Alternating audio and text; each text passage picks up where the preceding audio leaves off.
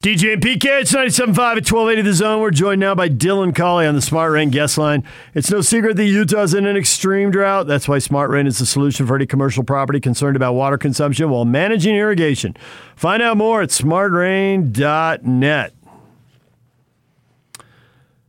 Dylan Collie, how happy are you? I am pretty enthused. It was a decent weekend, to say the least. What'd you guys do?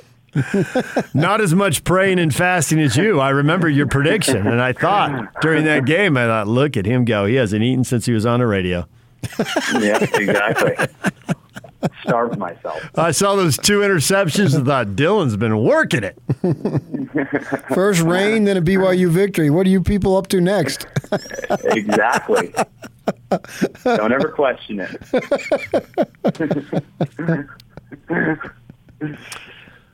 So what was to you the most impressive part of that win? The one thing that, aside from the win, and you want to beat your rival, but I know you want the rest of the season to go really well too, and you saw it and you thought, if they can do that, then it's going to be really good going forward. Yeah, I mean, you kind of you look at the way the offensive line played and the kind of just dominance up front, and it's hard not to think, hey, this group of guys up front led by James Empey, if they continue to do what they did throughout the entire season, it's going to be very, very difficult to beat BYU.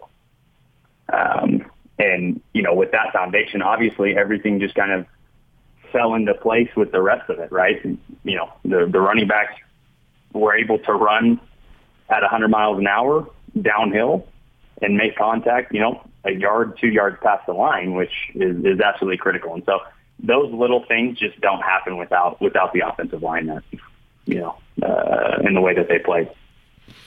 So I'm stepping back after they won on Sunday thinking, you know, what are we going to talk about and how do we put this in perspective?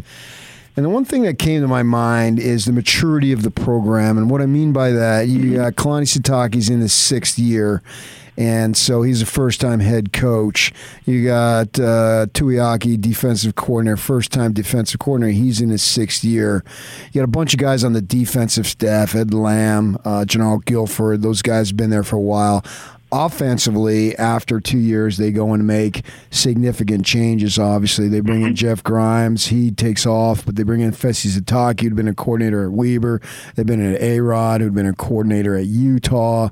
So all of a sudden now, you got all sorts of experience. Plus, we know with LDS guys, they go on missions. Maybe it takes a year for them to get the body back. So the point being that it's going to take a few years. It's not like most every other program in the country. You sign somebody, you bring them in the following season, and then he's ready to go. If not then, by the next year. At BYU, it takes 2 to 3, maybe even 4 years. You look at Jaron Hall in his 4th year. So the point I'm making is that this is where the program is at, and it took some time to get there. Now, with that in mind, you can see that, but do you think the program has arrived now to where, okay, we've got it, because now you'll send kids out to do their mission, but you also get kids back now. So the cycle will be what it is, and we should expect, especially with Big 12 membership, the program going forward to be able to win consistently. Yeah, I arrived. I don't know if that is the right mindset yet. I think there's probably another, you know, depending on how consistent they stay this season and then going into next season, that type of success will truly determine the future. Is the momentum better than it has been? And obviously, you know, probably a decade plus, 100%. And I think they're in a extremely, extremely good place to kind of catapult themselves into that discussion where it is, hey, BYU's going to win consistently, you know, for the next 10, 15 years because of the talent that, you know, we'll expect to have. Due to, you know, obviously the maturity in the program, due to the announcement of the Big 12 and all those pieces. And so arrived, probably not. Headed there and doing it quickly, absolutely. It was a very fast 2-year turnaround. And what we've seen has happened, you know, probably quicker than most programs in regards to where they were at and now where they're headed.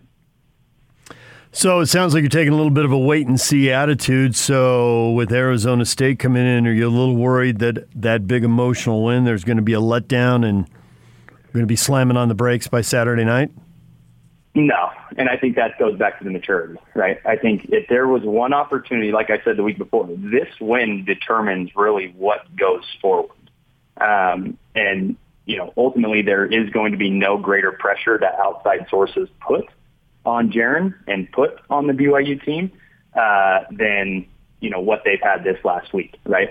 Everybody wanted them, especially from, right, the northern side, even though it's not a rivalry to them, right? Everybody from the northern side wanted BYU, the momentum to come to a halt Saturday night, and that's what was expected.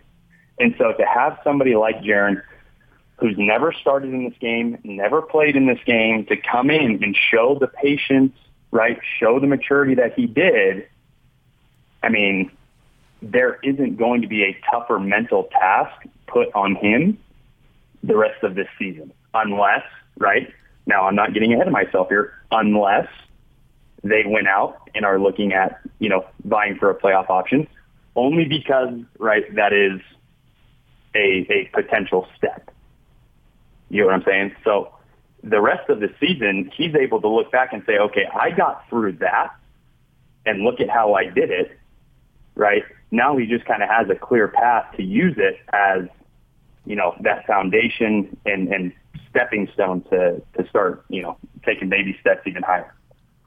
I'm interested to know what you think about the Big 12 membership and what that can do. The way I look at it is that there's going to be, particularly in the West, a fair amount of kids who are going to want to go to BYU because it is BYU. They're of the religious affiliation. I look at your brother Austin, who was a big-time player, could have gone to a number of schools, obviously played in the NFL, but he wanted to BYU for football and probably the religious connection. So they'll get those kids, but how about the possibility of expanding to maybe get some other kids and really make a difference in the program?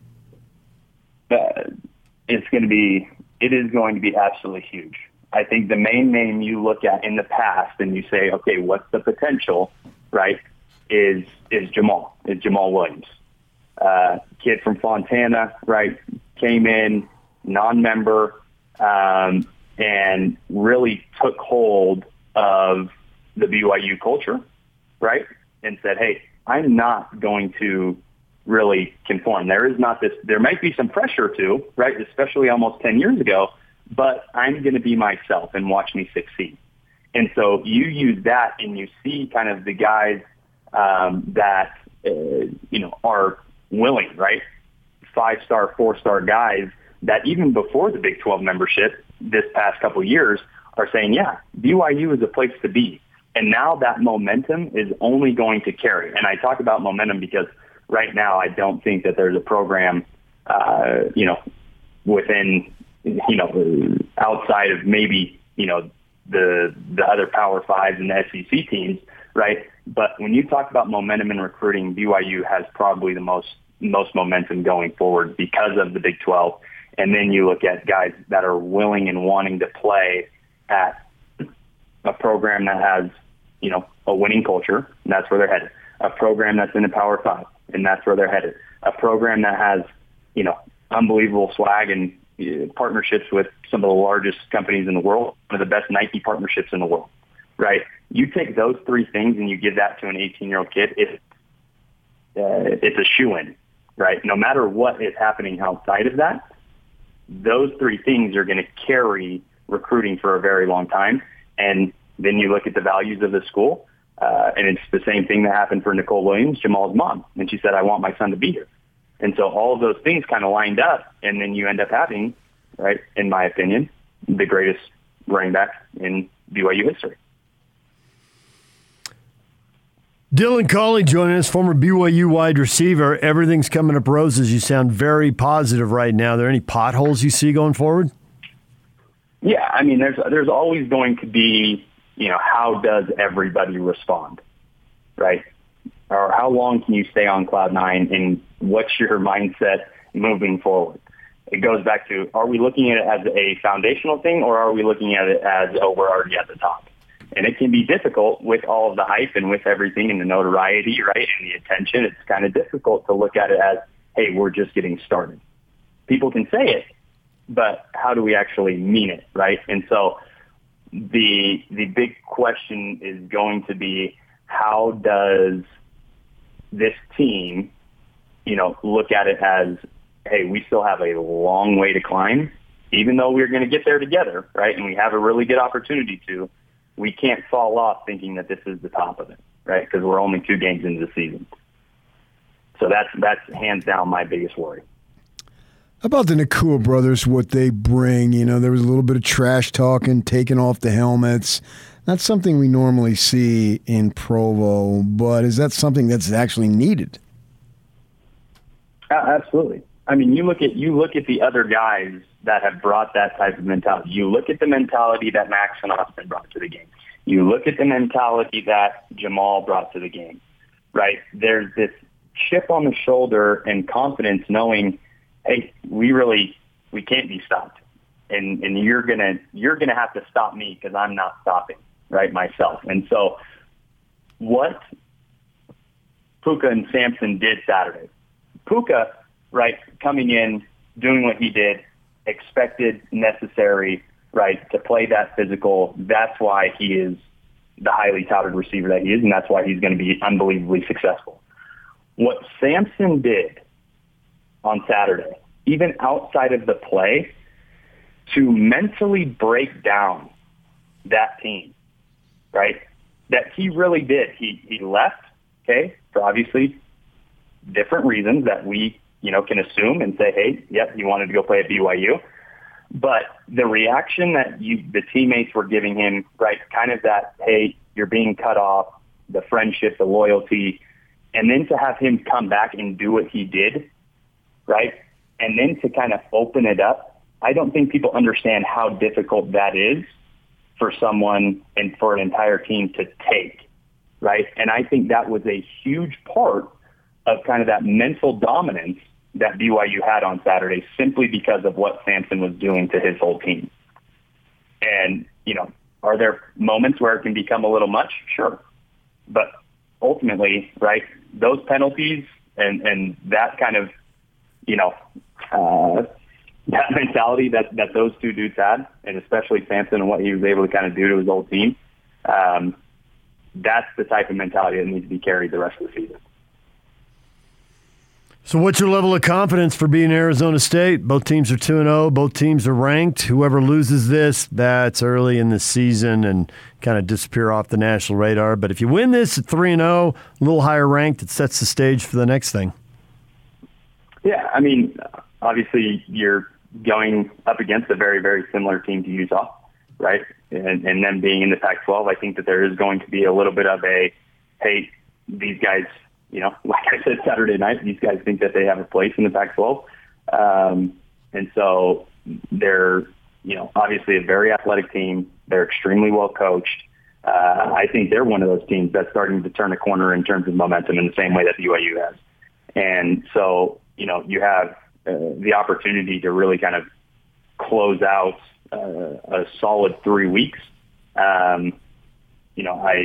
I do believe that BYU is in the best position to win, especially with it being back at LaVell Edwards Stadium, and kind of the energy that was brought this last weekend. I think that continues on, and it's obviously going to be a very good game. But I think BYU's in the driver's seat. So the last time BYU fans stormed the field, and I had no problem with them doing it. It's fun. It's college, and go ahead and do it. Was September 14th. 2019 against SC, right? You remember that game was in overtime. Yeah. And the point I'm getting to is that it's such emotion expended as it was Saturday night. And then I'm looking at the schedule right now, and then they lose the next 3 weeks. Washington handled them at home, and then they go to Toledo in South Florida and lose. So what's your level of concern on carryover emotionally? Yeah, once again, right, you go back to the level of the maturity of the team. The USC win, right, did that deserve a storming of the field? Probably not. And so, the leadership and the guys that are here now have been there long enough to see that they've lost those 3 games after last USC win, right? Like I said, is it something to worry about? Absolutely, right? Because it's a matter of what your mindset is and where your vision's at. Is it a foundational win or is it cloud 9? And if you're already at cloud 9, then everything else you're kind of looking down as, hey, it doesn't really matter. Whereas I believe the program is in a position, especially with the coaches in place now, that, hey, it's a foundational win, and we go up from here. And so that energy from the team needs to be kind of shown throughout this season. It doesn't matter really what the fans do, right? The fans are going to be obnoxious. The fans are going to do what they want.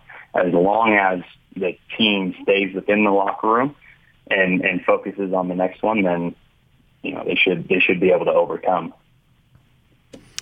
Dylan, as always, we appreciate the time. We will talk to you next week. And I think most of the fan base just looks to you now. More fasting, more praying, 3-0, baby. It's all you. You've got the power.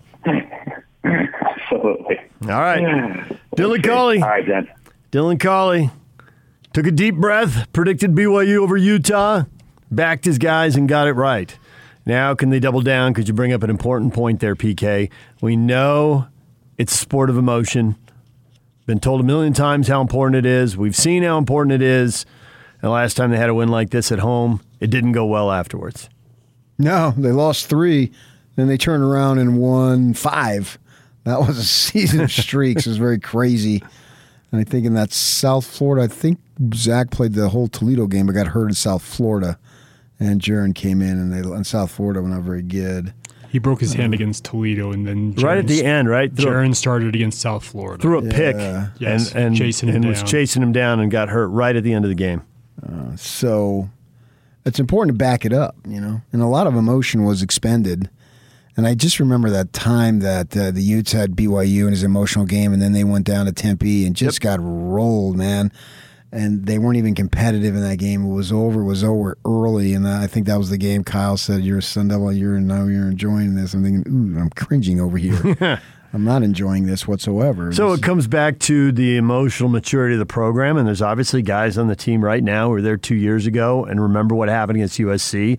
And is that enough to prevent it from happening again, or it happens again? I don't think it happens again. See, the Washington game, now Washington, I can argue, was better than the Devils. Remains to be seen. It's so early in the season, you don't know. That was the 4th game, not the 2nd game when they played SC. They had already lost to the Utes. They had the Tennessee win, which was emotional. Mm-hmm. Overtime, 2. They say 2 overtimes. I just view it as all as overtime. And then they come back. Now it's at home. But then the Washington game was also at home. It was 45-19. I got smoked pretty good there. Yeah, got rolled. So I don't think it'll be that bad. I don't know that they'll win, but I don't think that they'll get smoked by any stretch. I can see where the emotion plays a factor, and maybe we're sitting here next week saying, well, that was the difference in the game. I don't think it'll carry over to 3 weeks. Because the program's in a better place, the emotional maturity, the coach is more experienced, all that stuff. I don't think it'll get that out of hand, but that doesn't make Arizona State a slam dunk by any stretch. Oh, yeah, I think it's you just look at the line. It's like 2 or 3 you said yesterday, so obviously it can go either way. It's a very nice test. The schedule this year is just awesome. All these Pac-12 teams, especially for me, it's what I live for. Although I will make the transition very much easily to following Big 12 in a couple of years, and very much started last weekend. Oh, totally. And now we lock onto these schools. That's re-energized me. I can only imagine the athletic program. I'm excited for them. Conference games, they just simply matter. I've said it for years that conference games, you take a team that isn't necessarily that good, but it's a conference game. We've seen it 1,000 times in the Pac-12, Pac-10. Teams that should not win, it's a conference game at home. They get jacked up, and then they win. We've seen it so many freaking times. And ASU beats Oregon and knocks them out of the playoff. Yeah.